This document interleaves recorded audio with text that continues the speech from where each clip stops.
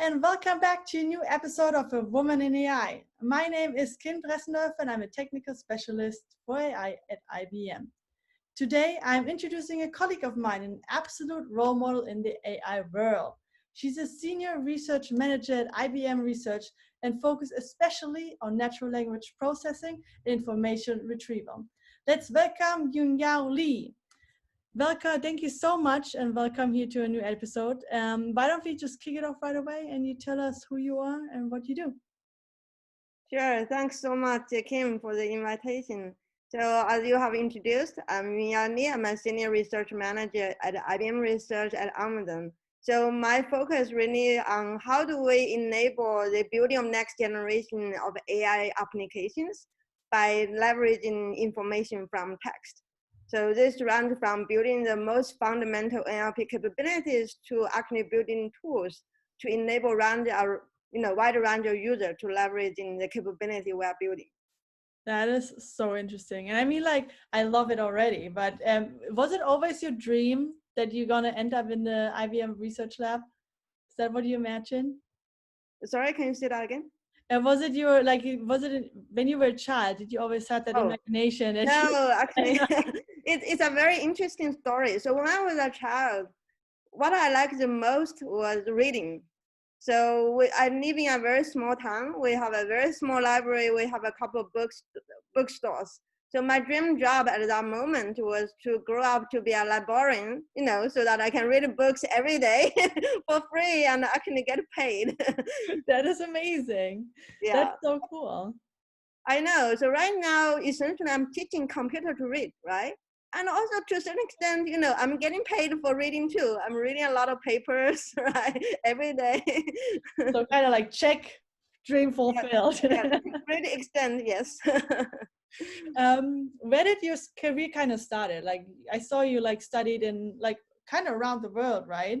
So where was like the one point in your life where you said like, okay, I'm going to go into the AI and this is what I'm going to do? I would say it's actually probably from the very beginning when I applied for college. So in China, the process is quite different. So when I apply for college, I have to decide the school and the major to begin with without really actually fully understand it. So at that point of time, I'm deciding between automation, Department of Automation versus computer science. Then I was thinking, okay, what's my ultimate goal here? I want to make my life easier, right? So maybe I can just use computer as a tool, but really focus on automation. So eventually I, decided on actually pick automation as my major, but I also took a lot of course in computer science because I always view, right, computer science provide a lot of tools for me to be able to do automation. So this is essentially what I'm doing right now, right? Leveraging all the tools in computer science and try to automate the understanding of language as much as possible. Yeah, so it's quite interesting, even though at that point in time, I really don't have much understanding of computer science or automation, but because my goal of making my life and other people's life easier, I just picked that major. I mean, like, thank you for that. Like, we need our lives to be easier. When you think about that study, like, I mean, like, especially if you talk about languages, right? I mean, like, how many languages are there? I think like over 7,000 different dialect languages they are existing, right? Yeah. How do we teach it the right way? So at the end, the machine will be able to like grab that complexity, right? That's like the main key. Yeah, that's a great question. So in order to teach a computer to understand natural language, right, we need to have training data. Like we need to have some way to communicate to the computer to say, here is my understanding as a human of language, and then teach computer to learn those languages. To enable computer to understand as many languages as possible, I would say the biggest obstacle is the training data in those languages. So in NLP, we often refer to language as high resource language and low resource language.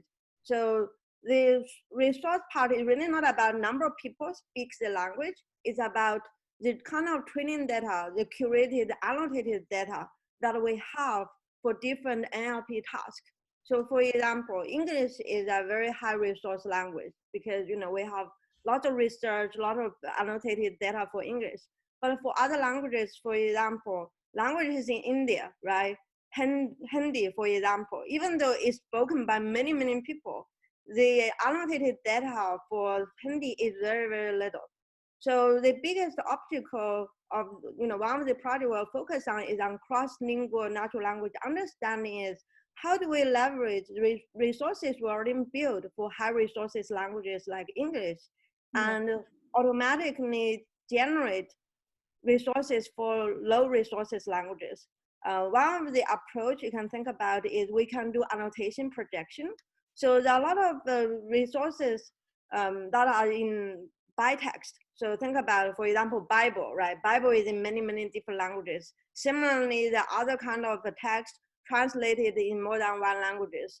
So one way we can do it is we can create annotations, for example, English, and then project the annotation by align sentences across the languages to be able to produce some annotation for other languages. Of course, this is a very noisy process. So the difficulty is how do we identify the noise? How do we identify the part of high quality, and how do we repair mistake generated during the automatic process? And also how do we introduce human in the loop? Because, even though we do not have a lot of expertise or investment in those low resources languages, we do have a lot of speakers, right? How can we leverage the crowd to be able to help, creating resources for those languages at a scale is another thing we're really working on. Then in recent years, I also work on multilingual word embedding, which basically try to do something similar that you learn the relationship of words in one language, and then those words, when translated into other languages, the relationships remain quite similar, right? So you can leverage those kind of relationship as well. Yeah, so basically we are trying to use combination of the automatic method and plus human in the loop, try to scale the building resources for other languages and models as much as possible. But it definitely one of the challenge, we are facing. It's a big challenge. I mean, super interesting and a big topic. But yeah, like even if you think about like just about the German language, if you compare it with like the English language, just like how we pronounce differently, how we use kind of, I mean, like I like had the discussion lately because I'm trying to teach an American to learn German, and it's so hard because we don't have like I don't think we have rules for a lot of things because we have the feminine and the masculine and neutral before every noun, and it's literally about memorization, like how it's pronounced. But if you try to find out like why is it this particular part masculine, you actually like you don't know. So you got to rely on a machine, or you got to teach a machine that way, how you basically then, as you say, like the human in the loop mechanism, that you continue to teach it the right way. And it's so difficult. It's so correct. I think the point is really you try to automate maybe 80% of the cases, right, as much as possible for all the different languages. Because one thing to think of the following, right, if we think about language, the syntactical part are definitely different, right? We have different grammar, different vocabulary, but eventually the kind of semantics we try to express are similar, right? Because we're all human beings, right? You basically, for every single thing you want to say who did what, whom, when, where, and how, right? There's ways you can express it in different languages, but from semantic level, it's very similar. So we actually try to leverage the fact semantic are relatively stable across languages. And then that's basically our starting hypothesis that we can create a cross-lingual abstraction across different languages at a semantic level. Then if we map every single language onto the same abstraction, then anything built on top of the abstraction can be cross-lingual. So that's basically one of the hypotheses we have. And based on our experiments so far, I think it seems to be very, very promising. It cannot handle every single nuances, right? But I think it can handle maybe 60 to 80% of the, core of every single language. That's my belief.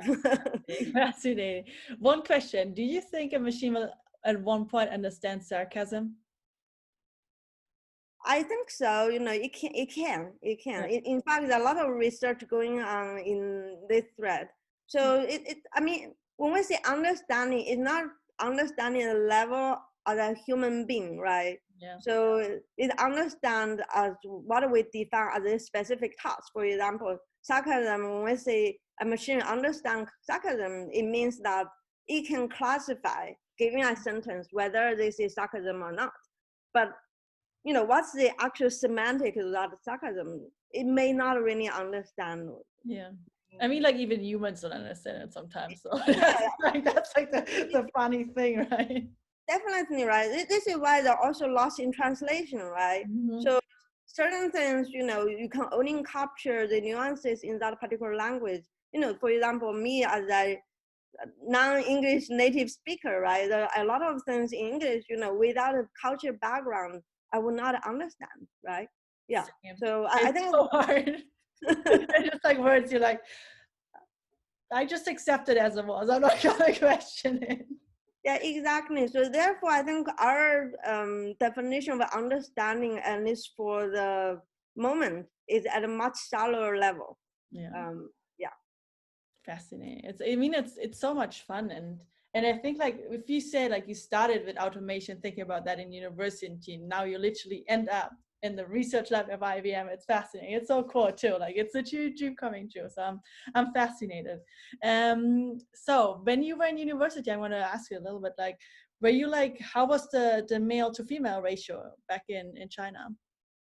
In China, I think it's much worse at that time than now. So, for example, I think in elementary school and middle school, it's probably half-half. But then when we go to high school, especially after the first year, after the freshman year, there is some choice people need to make. Like you need to decide whether you want to go to science and engineering, like STEM field, or you want to do maybe more, liberal art type of study, right? So kind of you have to decide at that moment. Then at that point, most girls will decide to go to liberal art for whatever reason. So I would say maybe 10%, maybe 10 to 15% in our class are female. And then when we went to college, so I went to Tsinghua University, every single class has like 30 students, maybe 4 or 5 in Department of Automation are girls. Mm-hmm. And then in some department, it's even worse. There is zero female student. Oh God, yeah. I mean, like, how was that feeling for you? Just like I'm dominating, I got this. I think I kind of got used to it. I think I have best friends who are boys, and then I also have best friends who are girls.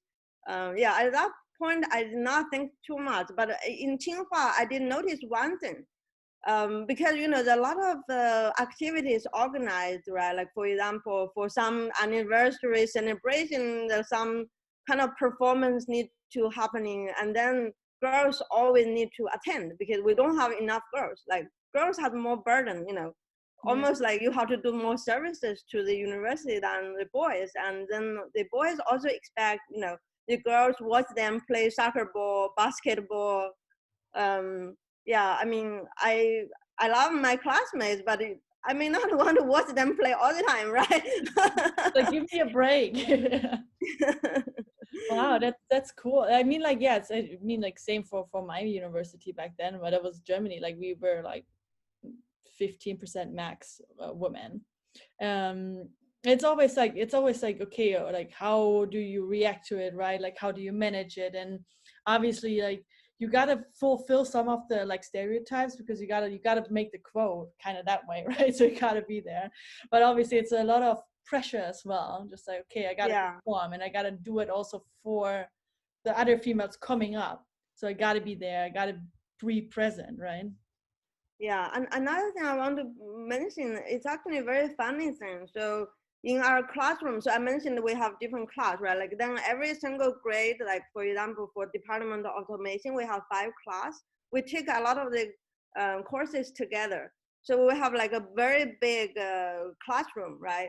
And then the students always want to sit in the front, right?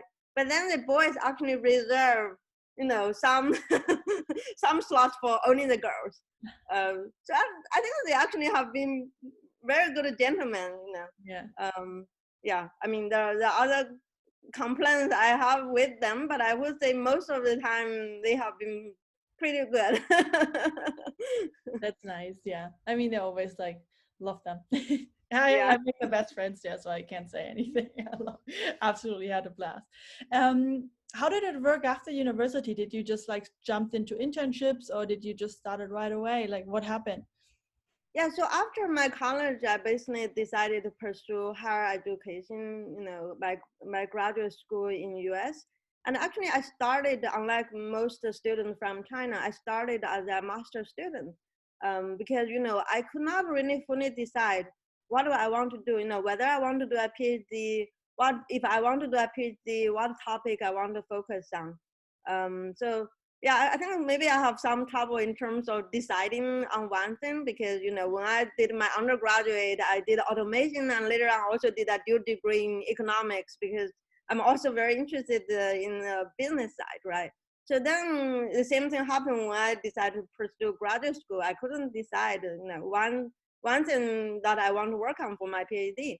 Then I was very lucky. I got a full scholarship, right, to come to University of Michigan to pursue my master degree. There I did a master degree in computer science and information science. In computer science, really get into the hardcore of computer science, right? But in information science, I learned a lot about information economics, human-computer interaction, and a little bit of psychology also. I think combination of those things really enabled me to find out what I like the most. I think I like the most is about the data. Like I started with data management as my PhD, but then my focus is on enable a wider range of users to leveraging information in database. So that start with, enable natural language query and then enable flex query against a traditional database. So it's kind of captured my passion so far, enable people to do things as easy as possible without necessarily have to be an expert in that area. I mean, especially from a psychology phase, right? There's so much we don't know about, especially when you talk about like natural language processing, how human, as you mentioned, like the human machine interaction Correct. is crucial because that at the end decides at coming to the business side if this product you're going to produce is going to be good. Because I think Exactly. Yeah, exactly. I mean, eventually, if we think about applying AI in practice, right, it's not just a compare the best model performance. There are many, many factors, right? The human side is actually the factor that determine whether what we build is going to be successful or not. Yeah, so this is part, I think basically I'm always interested in technology, but I don't want to work on technology in isolation because I think, technology is just a tool, right? So it's a tool to make our life better. How can we do that? That's really what I'm most interested in. It's really good because like I don't know when I have meetings I always have like the people who critique AI and like who think like they're gonna take over all the jobs and like they're gonna like literally like the movies Terminator, they're gonna walk and march down the roads, and I'm like, this is not even close to what we are building, how it kind of function and what at which state we are now. I mean, as you said, like we are at that stage right now. We like, okay, we got to build it up. We got to figure it out. Like we are not there. Like we don't have 7,153 languages transformed, right? It's not even close to that.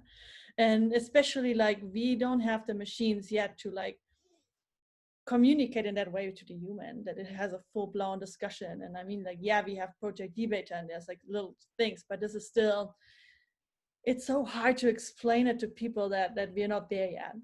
And I don't Yeah, even I think there are two parts, right? One is technology is just a tool. How it will impact society is really up to how people using it, right? So for example, if we talk about AI replacing job of human, I think in some sense it replacing certain jobs, but at the same time it's creating other jobs. And also in many ways it make our life easier and better, right? So for example, one of the things people always talking about is unconscious bias, right? Like for example, people having hard problem identify the right job.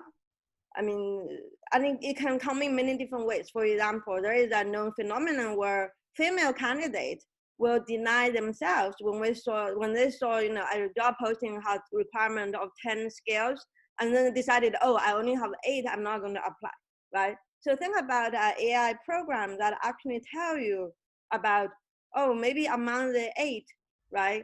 Only the first 3 is most critical, and you have those skills, and then it also tell you, right, as a female candidate, you may have this tendency to deny yourself the opportunity, right? It can help you to convince you maybe you should go for this opportunity. So I think there are many ways AI or any other technology can be used in a way that is beneficial to our society and the individual.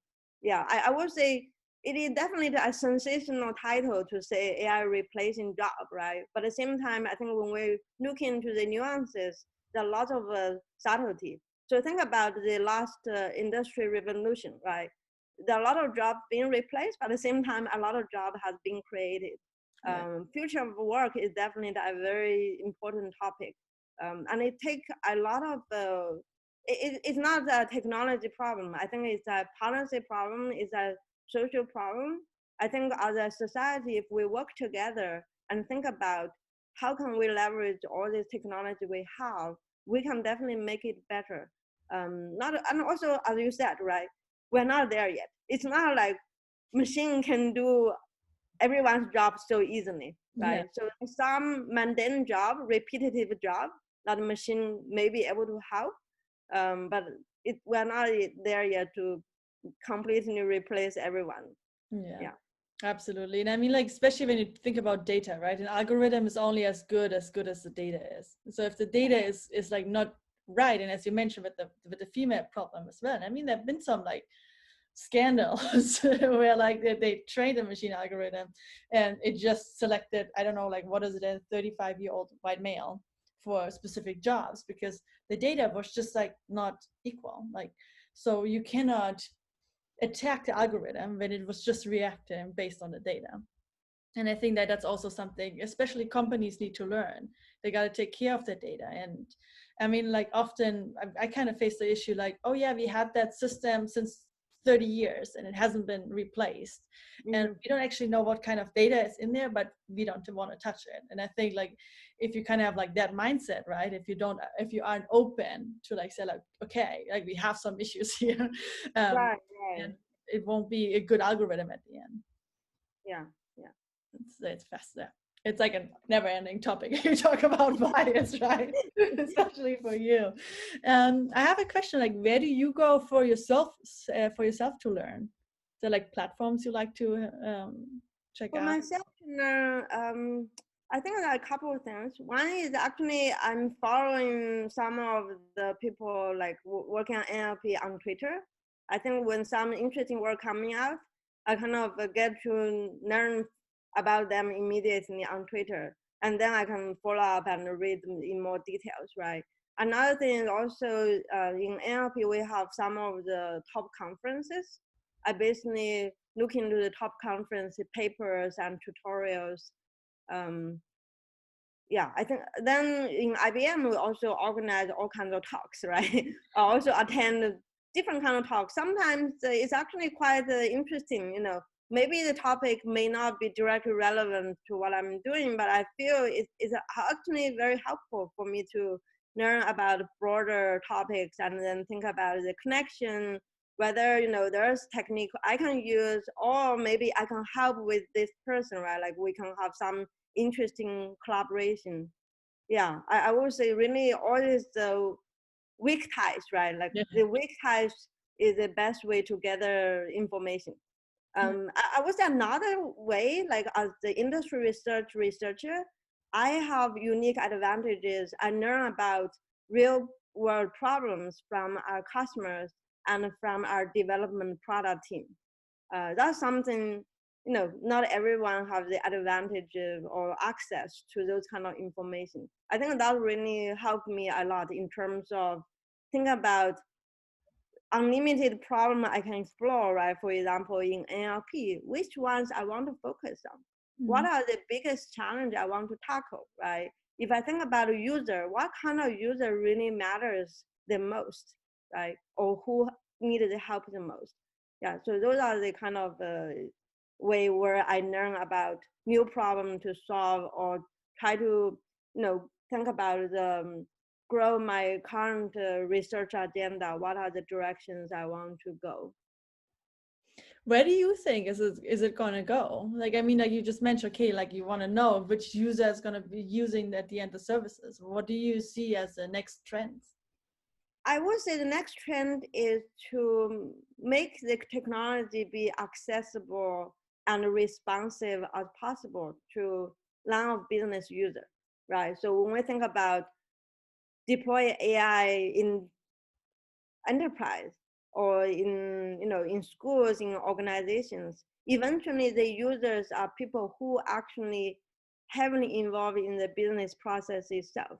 So how can we enable them to be able to build new kinds of, let's say, for example, NLP applications, or how do we enable them to provide feedback in a way that can improve the current capabilities we built for them? So for example, um, in the past few years, we worked together with Watson Discovery on contract understanding. So giving a contract, we want to say, hey, this particular clause indicate obligation, this particular clause indicate exclusion, and so on. So we build our automatic model, right? And then the whole point is try to help legal professional to go through contract more efficiently, more accurately. But imagine every single organization have different definition of the different clauses, right? To give you a simple example, a clause about trademark in general is a clause related to intellectual property. But in certain organizations, they may want to treat them differently. They want to highlight the trademark and then different from all the other clauses related to intellectual property. So how can I build one model with the initial understanding to say trademark is part of intellectual property and adapt it to recognize, oh, this customer want to treat them differently without actually understand, I need to train the model, I need to deploy the model in certain way, right? So I need to design a mechanism so that the user can provide feedback, and that feedback is taken into consideration as soon as possible and as automatically, as easily as possible by the backend system to take it into consideration. I would say that's the most challenging and interesting part. Enable people who actually using what we are building and let them help us build a better system for them. Yeah, and make it like easy to access, right? Like so many people are absolutely experts in their domain, but just like don't know how to use the tooling. So I think Yeah, like always a exactly. struggle. Exactly. So for example, another thing we're trying to work on is, let's say we talk about this unconscious bias, right? Let's say I'm an HR person, right? I post a job. Of course, I want to be able to understand whether my job posting can be improved or not, right? So think about an AI system that tells you, oh, maybe when you use this wording, it can be viewed as biased towards male or female, right? Like it's just a suggestion, but it should be still useful for me as a personnel. But the suggestion could also be wrong, right? Because the system was built for a general domain. Maybe it does not understand the some wording or particular style of the domain I'm working on. So how can I tell the system, oh no, this is incorrect, right? Then imagine if the backend system can actually take your suggestion, your feedback into consideration, and next time when you do something similar, it will not make the same mistake again. So behind the scenes, doing a lot of learning right? But from you as a end user, right, you don't know. You only tell. It's almost like you're working with an expert, right? An expert help you do it, proofreading, provide suggestions, but the expert can make mistake because that expert not an HR expert, right? So now as an HR expert, I tell you, no, this is not the right thing. Like this is not a mistake. Next time that person will not tell you something similar, right? So the machine is basically is able to learn from the human without actually letting the human think about it. This is a, let's say, a labeling task, right? It's just a feedback. And then somehow the feedback is taken into consideration in an intelligent way by the backend system. So that's really a lot of our work is focused on. How can we enable that to happen? We want to do as much of the hard work as possible so that when users give us feedback, we can be very responsive to that feedback. Love that. I mean, that's the key, honestly. Like, because like every time, like, there's so many experts in specific areas, and we just like can leverage them and actually use their knowledge in like that kind of way. It would be absolutely an improvement in all the toolings. Right, exactly. And also you don't want them to provide feedback all the time, right? So it becomes very annoying. So it's actually, it's really a interdisciplinary problem. Like it's not just NLP, it's not just, hybrid cloud, it's not just human computer interaction. We need everything go together. We need to understand the business process. What is that natural, unintrusive way to ask for feedback and incorporate feedback? Love it. So I want to know a little bit more about the IBM research life. Like, how does it work? Like, how do you like just explain a day of your life? Maybe we start. Okay, sure.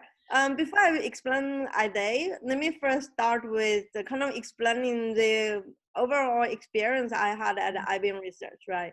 I started as an intern, actually did 2 summer intern in IBM Research. That was really convinced me that IBM Research is the right place to go. My first impression as a research intern was, this is just like graduate school, except I have more adult to discuss with. We have expert of pretty much everything you can think about. And then we also got more interesting problems to solve without having to imagine one, because there's so many real world problems that we have to solve. And yeah, I would say really people, right? The best people I can work with, the project, and then the environment, the overall very supportive system, especially as a female graduate student at that time. It's really refreshing to say, oh, we have a lab director who was a female, we have a CEO who is a female, right? You kind of know, okay, probably there is no limit to whatever I can achieve in this company just based on my gender, right? Yeah. Then in terms of a day of my life, I would say changes over the years. I mean, both because of the nature of the work as well as my family schedule changes. But in general, for me, I would say I don't believe in work-life balance, because it kind of put work and life on opposite sides, right? So I believe work is part of life. So I think I believe in work-life integration. So when I think about my day, I really want to think about my priorities, right? So I started a habit recently. Every day, wake up in the morning, actually write a very short reflection of what happens yesterday, what my focus of today, and then my focus to really achieve the most important goals of my day every day, and then making sure on my calendar, right, all the things I'm doing really reflect my priority. So for example, I would say like my priority have a few different dimensions, right? First dimension is personally health. Yeah. So I will ensure every day I got enough sleep, I got enough exercise. That's like the pillar of everything, right? Like if I don't have a healthy body and mind, I cannot do anything else. Then, also my family, I need to think about, I need to carve out time for spending time with my son and also with my husband, right? But that, is a time I can manage because I know when my son go to school and when he come back and what is the time in between what I need to do. Then my work, right? And then I think the priority of my work changes over time.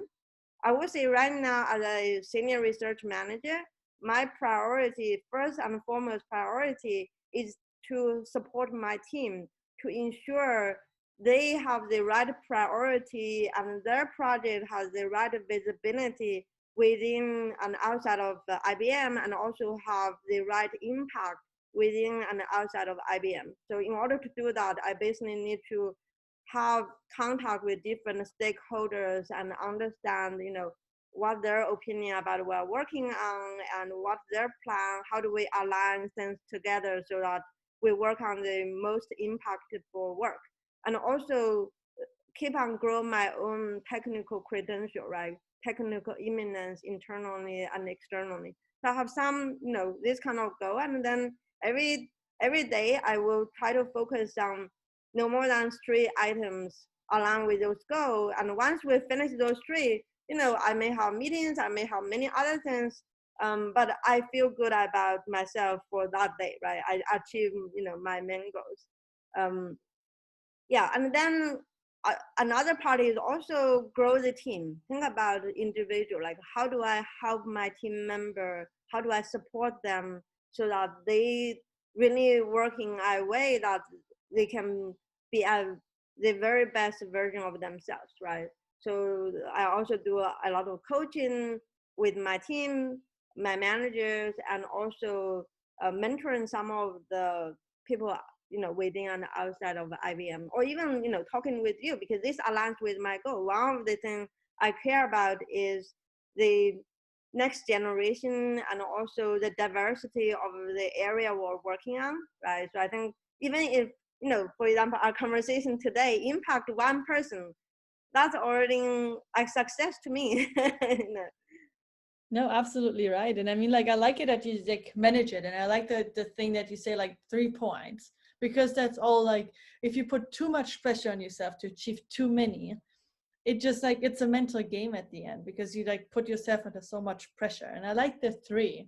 I might start that too. I'm really inspired right now. So like, yeah, especially like talking from a research perspective, manager side, like what do you think is really maybe challenging and also like kind of the fun perspective?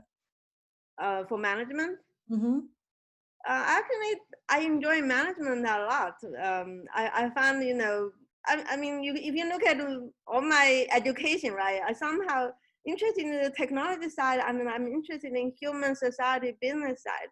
I think becoming a manager really gives me the opportunity to form a vision and be able to deliver that vision, because I will not be able to do that as an individual, right? So I'm someone who kind of can connect dots. When I go to a talk, even though it may be very remotely related to what I'm doing, somehow I can imagine how can I work with this person? How can I label this? When they have this problem, like the client come over to talk about a very specific business problem, I found myself very good at abstract that problem to think about, hey, when we solve this research problem, we can help this kind of client. So I think once I discover my strengths of be able to connect dots and create high level abstraction, I think become a manager really helped me a lot, because now I can form a vision, I can form a bigger project, and then I can rally people around and getting everyone working on things that last for years, right? So for example, if we look at all the projects in my team, all of them last 5 or even 10 years or even longer. It's really take a special kind of, I wouldn't say like I'm special, everybody's special, right? But people is special in very different way. But this is type of things I find I'm very good at. Like I enjoy form a vision and then kind of build around it and making things interconnected. And also I'm not burdened by working on like keeping track of different dimensions, because some people find it very troublesome. Like some people really want to go very deep on solving one problem. Like we need that kind of person. Like we definitely need that kind of person. But I feel I'm that person who have lots of interest. Like I can go deep maybe in one dimension, but maybe I'm better at go deep in one dimension, but also connect all the dots together to actually solve a very hard problem that could not be solved otherwise. Yeah. That's amazing, because that's what I think is the beauty in AI as well, right? You can say like, no, this is like what I'm going to focus on right now, but like there's so many spectrums when you think about it, right? There's so much which you can detail in and focus on that problem and then hopefully Yeah. solve it, right? And I think like that's something people need to know, like especially like you say, like, okay, now you are totally interested in the whole automation processes, but the other people is just, as you just said, like, no, I want to go deep in there, and I love that. And I think like that's absolutely amazing. And Yeah. Yeah, and it's what, very interesting. How do we work with that kind of person so that they work on the right problem, they can go deep, and that problem, because it's a built under a larger umbrella, the impact of what they're working on can be much more significant than just solving that one individual problem, right? yeah, I think another thing I really enjoy as a manager really be able to help people grow. yeah, So I love working with people. When I was a graduate student, I really benefited greatly from my advisor and also my mentors. I feel when I become a manager, it's really not so much of management. I would say it's more about how can we create a culture, a system where people can really thrive and self-motivated, working on the things that they care about, yeah, right? And then my main task as a manager become more by coaching. How do I coach them so that they can work more productively? How do I help them identify dimensions where they can grow further? How can I help them identify places where they need my support? For example, it could be one person certainly realize their goal is to become STSM at some point, right? Then as a manager, my responsibility to understand what that means. In order for this person to become STSM, what this person need to achieve, and then I will basically talk to this person on a regular basis and say, okay, here are the number of things you need to pay attention to so that at the right time, you may be able to achieve your goal. I find I really enjoy the process of helping other people grow. It's also helping myself grow as well. love that. And I think like especially when you think about culture, I think we have to say that we are extremely lucky that we have the IBM culture, because like just like this interview, for example, like got together because we were just like connecting with another colleague of us, and it's just like just such a welcoming culture that then Yeah, drives up to just like perform better, because we don't need to re-ask everything for a favor or like for information. So we literally just like can communicate in the right way, and then it's a information sharing culture we do drive in IBM. And I think like choosing a company when you end up working, it's so important that you ask about the culture. yeah, I completely agree. I think really the culture is what make your day happy or not, right? Because there are always the things to learn, like the technology changing fast, right? The business world changing fast. But being in a culture where you are given the opportunity and the room to grow, and you don't need to worry too much about, when you talk to someone, what this people will say behind your back, right? Yeah, I think I think this really what make me want to join IBM. From my internship, it just feel like a graduate school. Everybody's so friendly, whether it's an ACM fellow, right, our lab director or another intern. It's just everybody seems to be quite equal and open-minded. Yeah, it's always like a you right away and like, yeah, let's join, let's set up a call, we discuss it, and I explain it to you. It's always just friendly. I don't know, I'm like feel so, it's a small family, which is actually like we are massive, but it's still like Yeah. we still feel connected, and I love that. Yeah, I absolutely love exactly. You kind of feel very comfortable to ask for anything from anyone, right? that. I mean, like, it's the best. I'm really happy that I chose IBM, and I'm like, I chose it back then because we had Ginny Rometty as a CEO, and as you Uh-huh. mentioned earlier, I was like, if a woman is literally leading this company, that means a lot what they're representing, and I have Yeah, been disappointed. Yeah, exactly. And also think about, for example, in IBM research, right? We also have work on AI for social goods, and then as a company, we have a lot of program really focus on those things, right? I think not every company is doing the same. And also as a female employee, right? I feel there are lots of intention from the corporate try to provide a better growth pathway for female employees. That also not something every company has. yeah. You know, yeah. Yeah, I mean, like this tool in this format we have right now is kind of like the perfect example. I'm doing this off work, but yet I'm getting supported. I'm getting full support from IBM marketing, from my manager who says like, this is so cool, and he kind of like started the idea that I should do this. So it's like that is like such a welcoming and kind of like confirming and like just warm way of how you should work, right? And I love it. I'm like, I absolutely like.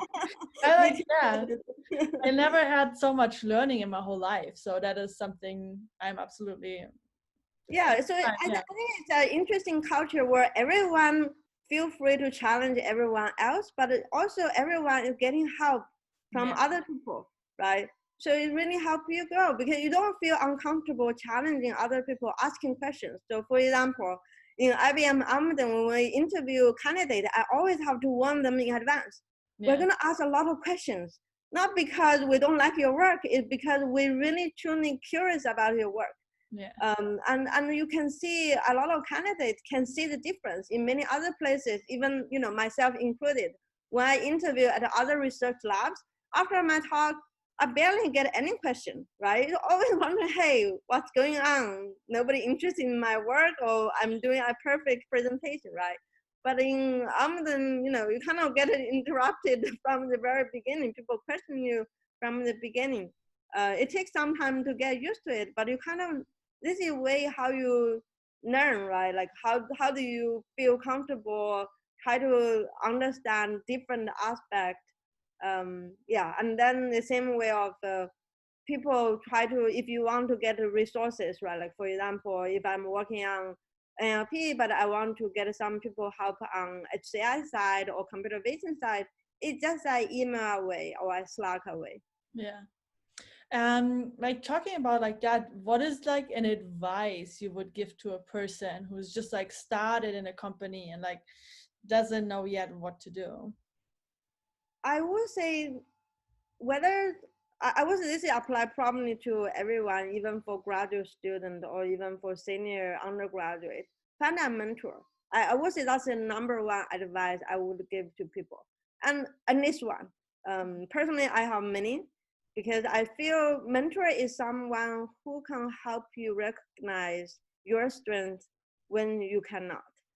Um, so for example, if you go to a new place, right, like even in graduate school, you may have some concerns or questions. You can ask your advisor, but sometimes you may feel uncomfortable asking certain questions, right? Like for example, some of the graduate students may be worried about whether I should go to industry or go to academia, and they may worry about if they talk about going to industry to the advisor, they are going to be treated differently by the advisor. And this is actually based on like a study done by a Canadian government.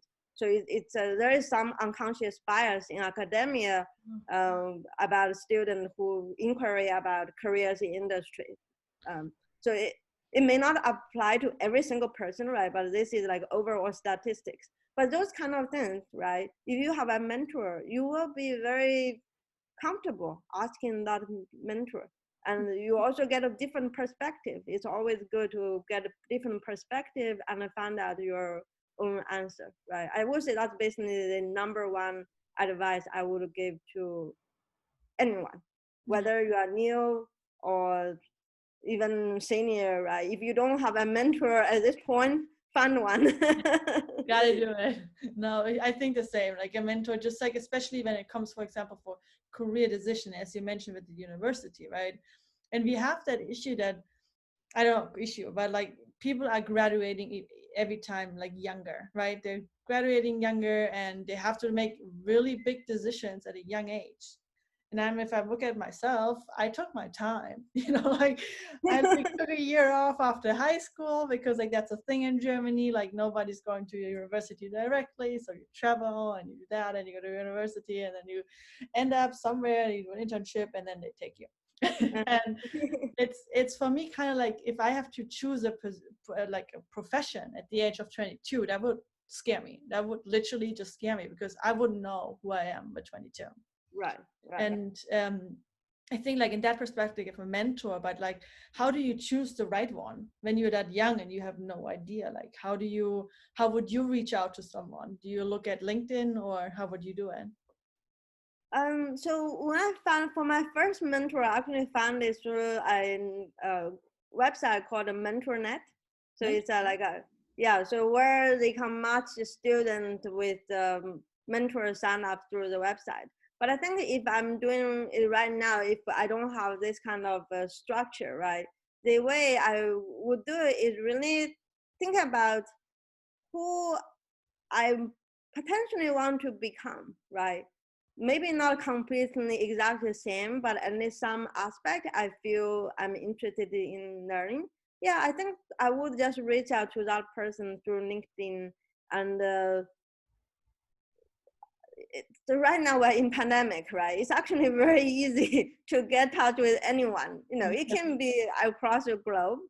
So you can just say, hey, I'm so and so. I'm interested in learning more about, for example, right, like careers in industry about NLP, right? Then can we set up have an hour call? I think most people would be willing to say yes.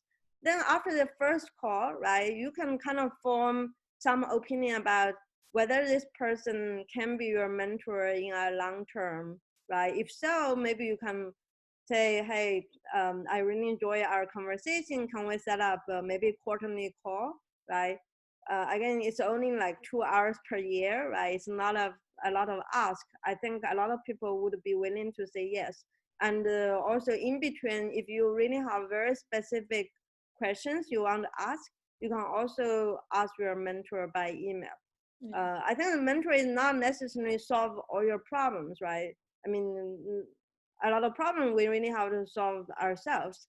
But what the mentor is able to provide is more experience or even different experience, right? You could have for me, for example, I could have a mentor who is the junior than me, right? But this person can provide different perspective and really provide additional information and questions for you to think about what's the right solution for your problem.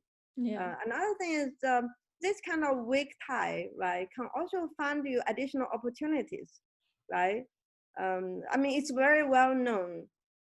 Strong ties are very important from emotional point of view, but weak ties are very important from information point of view. So, for example, think about if you want to do like let's say if Kim want to reach out to someone working on AI enterprise, right? So you may not know someone directly yourself, but asking you in your weak tie relationship, chances are 99% of the time you will find that one person, right? Because of the 6 degrees of separation. So I think this basically the two advantages. Even for younger students, right? Think about, for example, even if you are high school student, as an example, which major to pick. There are a lot of information you can find online, but at the same time, it's always good to get some personalized advice, right? So I would encourage everyone to find a mentor. It can even be peer mentoring. It can be someone who in similar grade as you, similar situation, and still be able to provide you additional input. Yeah, because at the end, it's important to just talk about it at the end, right? If you have an issue, just like speak it out, have a different perspective, as you said, is crucial. Like having someone to like share the emotions and your story with is key at the end, because otherwise like you will get stuck. Cry. Yeah. Fascinating. Okay, I have one more question for you, and it's like one of my ending questions. And I mean, like, I had so much fun, but like, what is your favorite app on your phone right now? My favorite app, I would say Slack. Talking about the information, yes. I think I use Slack actually in a few different ways. So I'm like, I like to adapt technology for my own usage, right? So I use Slack, I would say, in two different ways. One is similar to how we use it on desktop, right? Where you can look at thread, then you can also have this one-on-one conversation. But on my phone, it serves two purposes. One is I always tell people, right, if you have anything that is urgent and it's for my team, ping me on Slack, because then I will get a notification on my watch, and then I will, because I'm not going to check my email all the time, but then if there's an urgent request, I can check my Slack and then I can react immediately. And another thing is I use Slack kind of almost like replacement of Evernote to a certain extent. I use Slack, I create Slack channel for myself. So I create a Slack channel, to keep in my morning planning notes, right?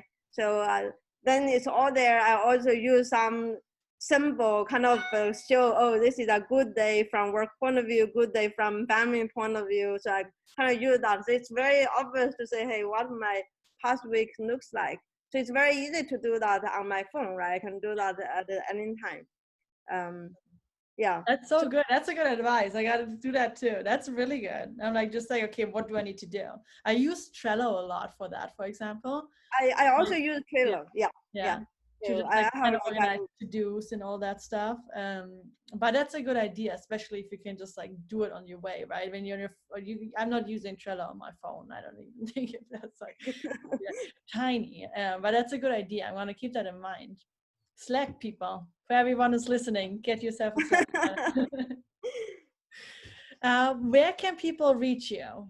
Is that something you want to share or you want to talk about? Yeah, so they can follow, they can follow me on Twitter.